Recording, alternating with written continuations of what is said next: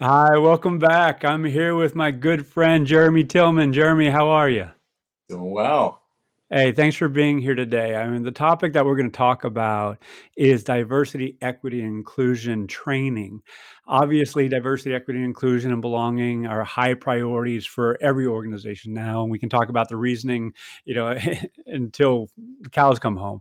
Right. But we all now have to do something about it. If we're a leader in an organization, there needs to be some action taken, particularly if you want to attract and retain people that have certain values that they deem important. So these initiatives have sprung up. A lot of training programs, as you well know, inclusive leadership, diversity training, and so forth. However, are these truly creating sustained Mm. positive culture change? And so that's what I want to talk about. So, with that as a framing, if you would please introduce yourself and a little bit about what you do there at TrainUp. Great. Thanks, Al. It's always an honor and pleasure to be here. I'm Jeremy Tillman, founder and CEO at trainup.com and Knowledge Flow. And we've been in the L&D space really since 2004. We've helped more than 60,000 companies schedule and coordinate training and development for their staff. So I'm the CEO. I'm here to keep the lights on and to keep the vision going and help create community within our own organization as well, and try to put some of these things into practice that we teach and put out to a lot of our customers as well. Well, let's jump right into it. It's Black History Month. Uh, quite a few things have happened over the last 2 years that have highlighted the need for social justice. You and I have talked both informally, offline, as friends, as well as professionals, about the role of organizations in promoting social justice. And again, we've talked about these programs that, in some cases, have worked well, and in other cases have missed the mark. So, given where we are in our society here in 2022, what do you think needs to be done? We'll just cut to the end game right now. What will work, and we can unpack it, and go back. But I'm just really curious your thoughts. What are organizations not doing that they need to do to create sustained positive change in this regard? Yeah, no, that's a great question, and it's a lot to really unpack, and especially in this month of Black History Month, where really some of these things take an extra focus. At Train.com over the years, we've seen maybe like a 500-fold increase in diversity, equity, inclusion training requests. And frankly, I think the biggest thing that everyone needs to know and understand is that it's okay that you don't have it figured out. Not many. It's difficult, and many organizations are doing the best that they can uh, to try to help and to try to build inclusive cultures, and at least they're trying. Unfortunately, a lot of what's happening out there and a lot of the methods that many companies began to do just haven't been effective from a training standpoint. And that's sometimes I think that organizations, they really do go in with the best intention, but DEI is one of those things that's very emotional. Mhm. It's not like project management training, it's not like Excel training. It's not just that information will produce change. Everyone's coming in with their real self, their own biases, and their own emotions, and being able to create the environments that help foster the things that we want are difficult. But we're seeing success with a lot of our clients now, and many companies are doing some really amazing things. So I would love to dive into some of those. Well, with that in mind, again, what are people, leaders that is, what are leaders doing that is actually helping organizations, number one, become aware, not only at scale, but individually? And two, what is some of the salient attributes of organizations that are doing this well? Because I know you have, some opinions on this, and backed by research, not just your thoughts on it. Yeah, absolutely. No, I think one of the things that's really critical is that it becomes both a top up and a bottom down approach. Mhm. Obviously, we want our organizations to make those big bold statements, and they're actually put their money where their mouths are and really care about this, and make those bold declarations from the top. So getting the buy from the top, we think, is critical. But sometimes a lot of organizations forget that we don't run from the top. Companies don't move from the top, they move from the bottom. It's Yeah. about the people. And DEI in and of itself is about the people.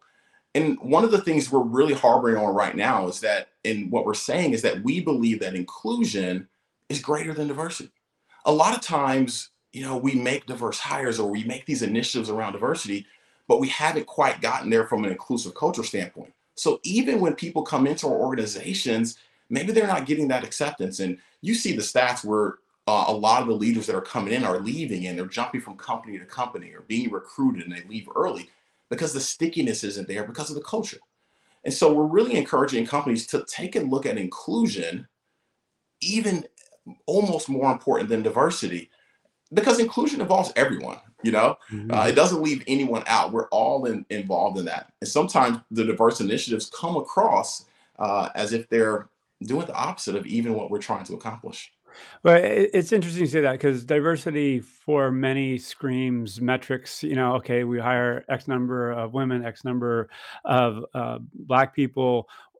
Is that success? Particularly to your point, do they come in and feel excluded? They feel like they don't belong. So, you and I, again, have talked about this notion that, I cite a Chinese proverb, the beginning of wisdom is calling things by their right names. So, for you, what is inclusion and how can it be nurtured and developed? Yeah, no, that's a great question. I think that when we think about inclusion in an organization, I think the first thing we have to remember is that we have to accept people where they are today. A lot of times we want people to ascribe to a set of beliefs or we want them to care about things. But each and every person in and of themselves has to feel that they can be themselves within an organization, that they're going to be valued, that they're going to be accepted, that they're going to be cherished for what they bring to the table. And then as an organization, how do we help move people to a place where we no longer just care about ourselves, but we actually care about others Mhm. on our team, in our organization, in our community, the customers that we serve, society. And these aren't easy things to accomplish because we're dealing with, the messy nature of humans, but inclusion allows people to be free, to be safe, um, and to be included. And those aren't things that just happen overnight, especially in organizations that have had history or various things that happened in the past. But we think there are definitely ways that companies can go about helping build that culture towards inclusion. And we're even teaching things like everyday inclusion, not just the one-off things that we can do. What can we do every day? The little things that add up to get us to the culture that we desire. Yeah, I'm, as you know, a volleyball player and a volleyball coach. And I talk about with my players, 4 stages of development. There's unconscious incompetence. There's conscious incompetence, there's conscious competence, and then there's unconscious Mm, competence. And unconscious competence being we're doing the right things in the right way habitually. We don't have to think about it anymore. And it just dawned on me as you were talking, is like I think we can look at inclusion and our biases and conscious unconscious because and Joe Rogan is a perfect example, and he called out that his own statement, and mm, I ain't going to repeat the statement because it's too ugly, was racist. mm, So he was unconsciously racist, and then he became consciously racist in that moment. And now, like Maya Angelou say, do better until you know better, and then when you know mm, better, do better.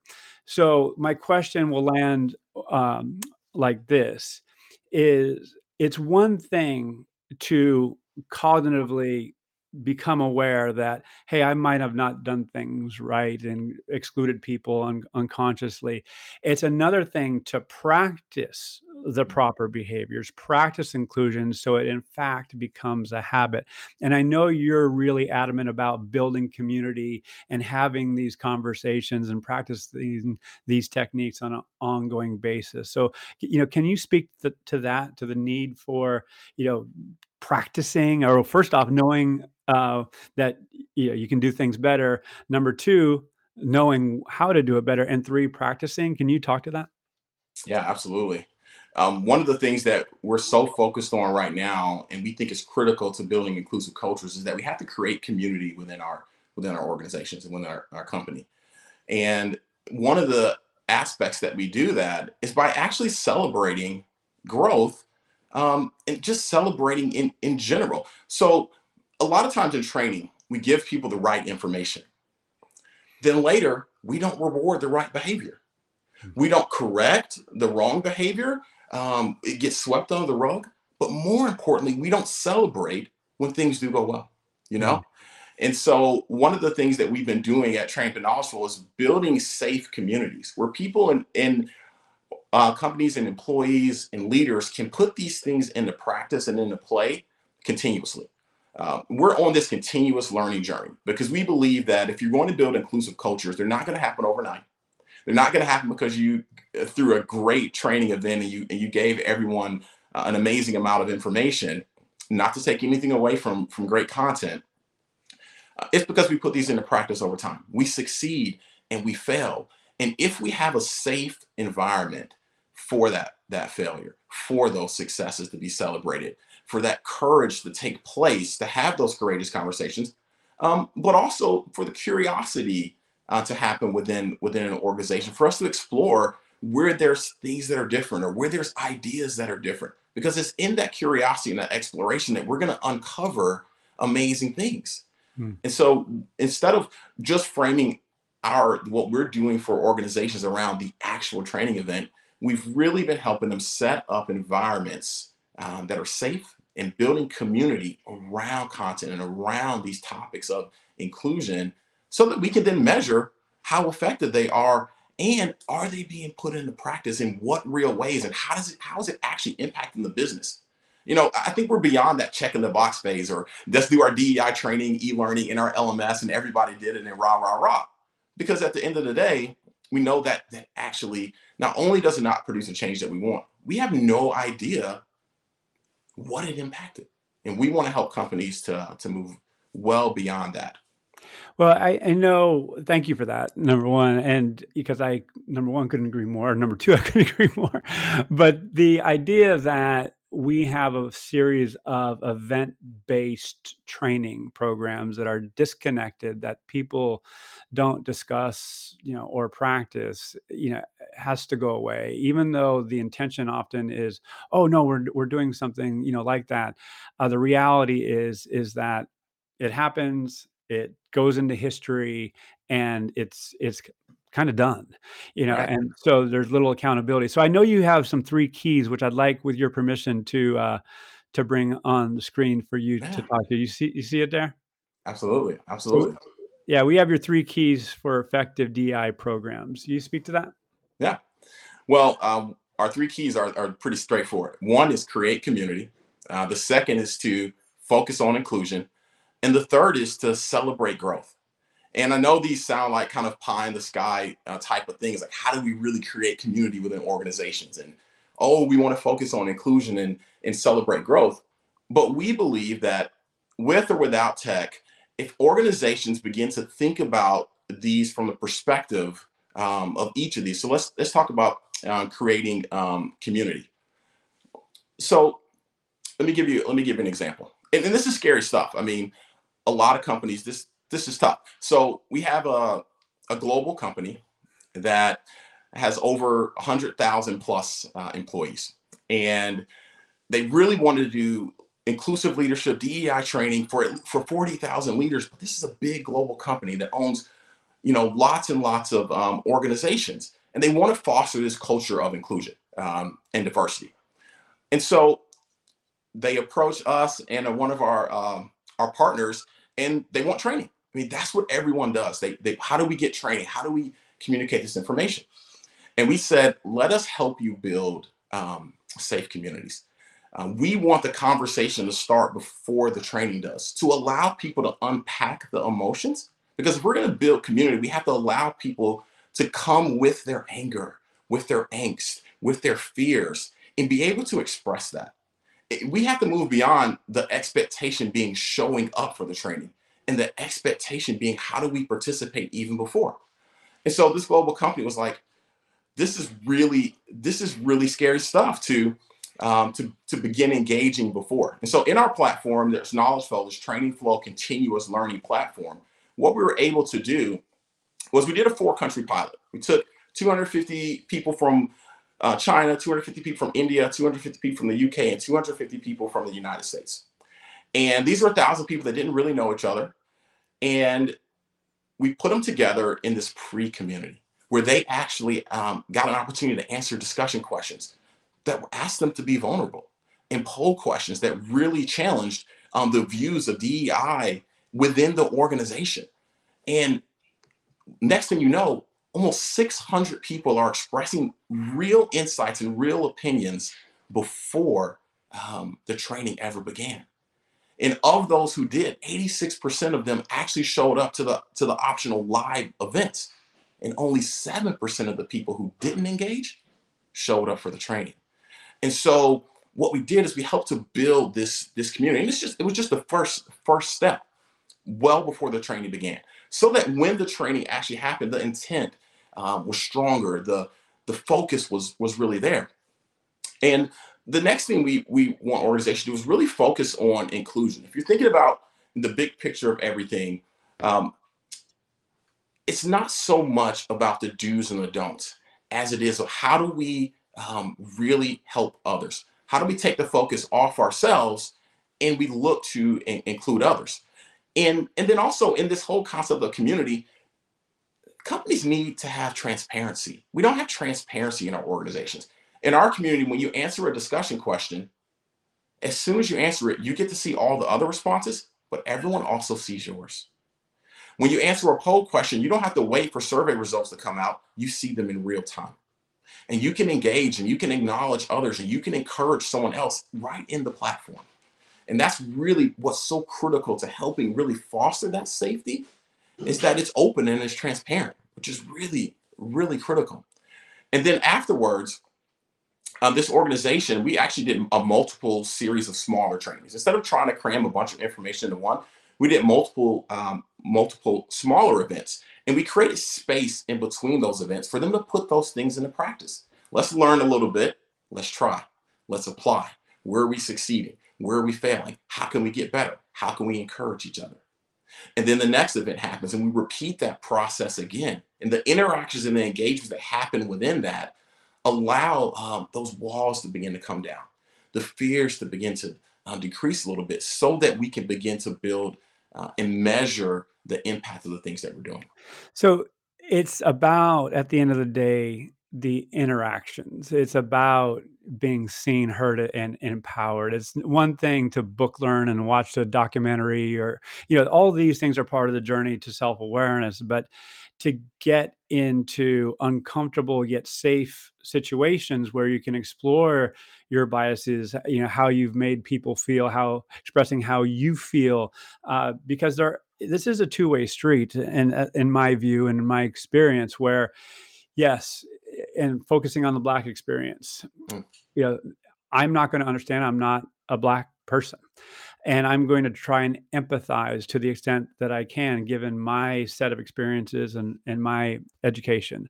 That's going to provide me some assets, but there's going to be some liabilities based on my journey. Like Juneteenth, until a couple years ago, was a blind spot for me. And I am a pretty damn self-aware, and I thought I was, understanding a Black experience to extent where I could hang and be, particularly given my athletic background in football and track and basketball.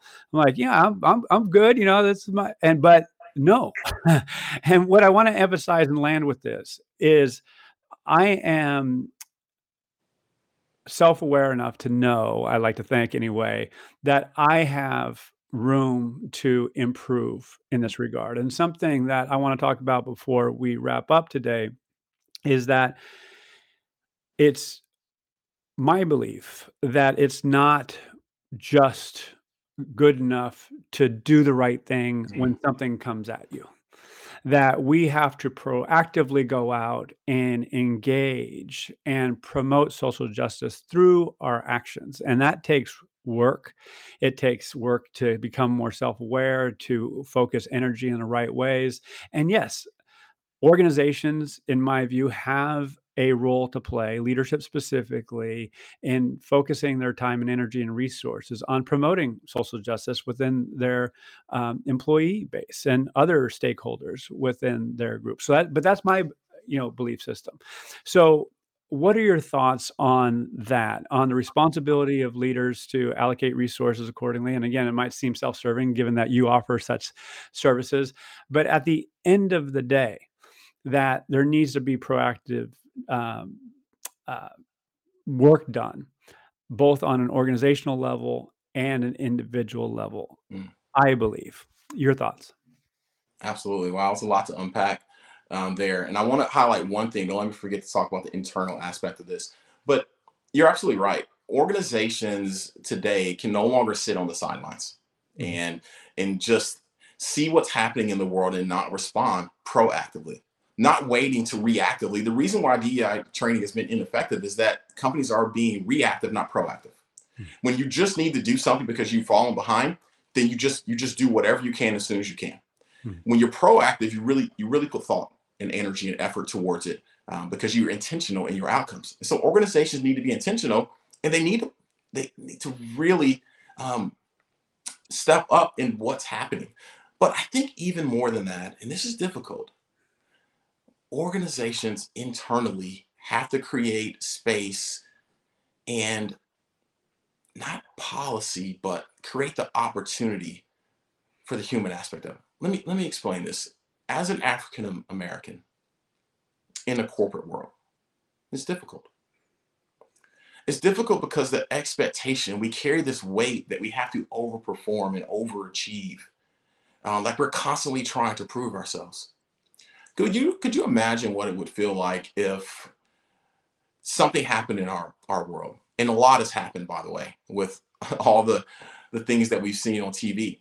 If managers were to pull their diverse employees in and say, "Hey, this happened, and I'm sorry, but I just want to know how you feel," and create a space for that conversation to happen in the office on company time to show the intent. Like if we don't start internally, we want our companies to have all the response externally.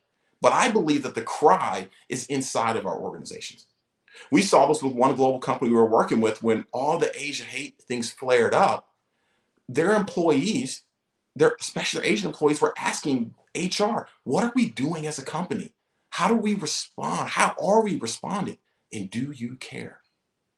And if we can't show that care internally for our people, then it's great that we have the external programs, but I think we have to do both. And the focus has to start within. Mm. Love it. Absolutely love it. And correct me if I'm wrong, from your perspective, there's an increasing cost, both real and opportunity cost, for not taking such appropriate action. Do you think leaders are aware of such costs? If I'm honest, I think that some are and many aren't. I believe that business is moving so fast and so quick. And thankfully, honestly, this pandemic has really slowed us down and helped us think a little differently. But let me give you an example. We had a client who serviced a lot of what would seemingly on the surface be diverse people and diverse initiatives. But when they looked internally, they realized that 90% of their staff came from two schools, Harvard and Yale. Well, if you only recruit from Harvard and Yale, where so the fact that they did their first event at a historically black college university, that was a moment of celebration. And I think that we sometimes we don't celebrate that enough. Even if they didn't hire anyone, just going there and doing that is important. But then can you imagine the first person who gets hired from that initiative that comes into that organization when you don't even know? Forget an inclusive culture. It's been the good old boys club. Everyone came from two schools. They had that in common. Now you're bringing someone in completely differently. So there's so much work that has to be done in the thought of how might this person interact and feel and be accepted within our organization. And so it's hard sometimes for leaders to understand from the perspective of the person coming in, and also from the perspective of the person who's used to relating in a certain way to now having to relate to someone in a different way and feeling uncomfortable and not really sure and making the assumption that you don't have a lot in common when in reality we have so much in common. If our training doesn't unite us and the efforts we do don't unite us on the things we have in common, we're not going to accomplish the goals of inclusion that we want because we keep focusing on what divides us instead of what unites us. It's not Yeah. a us versus them, you know? Inclusion is for everyone. And it's beautifully said. And one of the things I'm taking away too, as this is an ongoing effort. And the example that you cited, just to highlight, something happened in the world, and there was a reaction by a certain segment within a workforce, and then leaders responded, and I'm talking a little bit in the ideal sense, but that has to be ongoing. You can't just be blind to what's happening externally, particularly if what happens externally is affecting Yeah. people internally. So it's not, check the box. We did that training. We're all good. High five, move on. And that's what we're highlighting today. So, as we wrap up, how can viewers, listeners learn more about you and what you're doing there at TrainUp? Well, we're easy to find. You can, reach us at trainup.com or Knowledge Flow. But what the thing that I really want to say is that I'm just really challenging. We actually just stopped doing the traditional. For many years, we were part of the problem.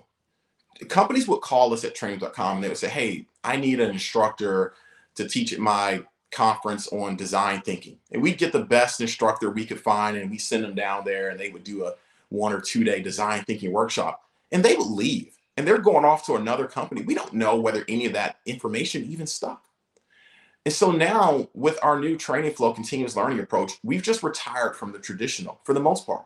We want organizations to say, if we're going to do a learning initiative, let's do it as well as we possibly can. Let's begin engaging people before, during, and after to see how we can put this, into practice continuously. And so I encourage organizations to think about how can we think differently about the ways that we've traditionally approached learning. And when it comes to topics like, DEI, well, I'm so stuck on this concept of inclusion. Think about even a meeting, that you have. If you really understand that inclusion is a skill, then your meetings can be more inclusive.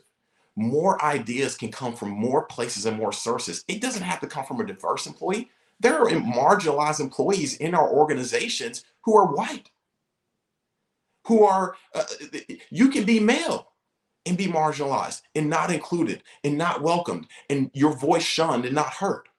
This concept is so much bigger than even colors Hmm. and sexes and disability and all these things. Those are amazingly important. But the reality is that companies and organizations are going to move faster and quicker and more effectively if they're more inclusive. And so just really harping on that a lot. I mean, I can share tons on this. Maybe you'll invite me back sometime. But it's been an incredible journey for us to see the growth that we've experienced in not only the space of DEI, but also just with our platform and the approaches that we're taking and the results that we're seeing. Recently, just finishing something with the White House Communication Agency was also really special for us. Jeremy, you are a special man, my friend. I super appreciate you sharing, super appreciate who you are. Thanks for your insights and ideas and inspirations. Yes, of course. Look forward to talking again very soon. Until then, you be well, and let's continue to make some great things happen.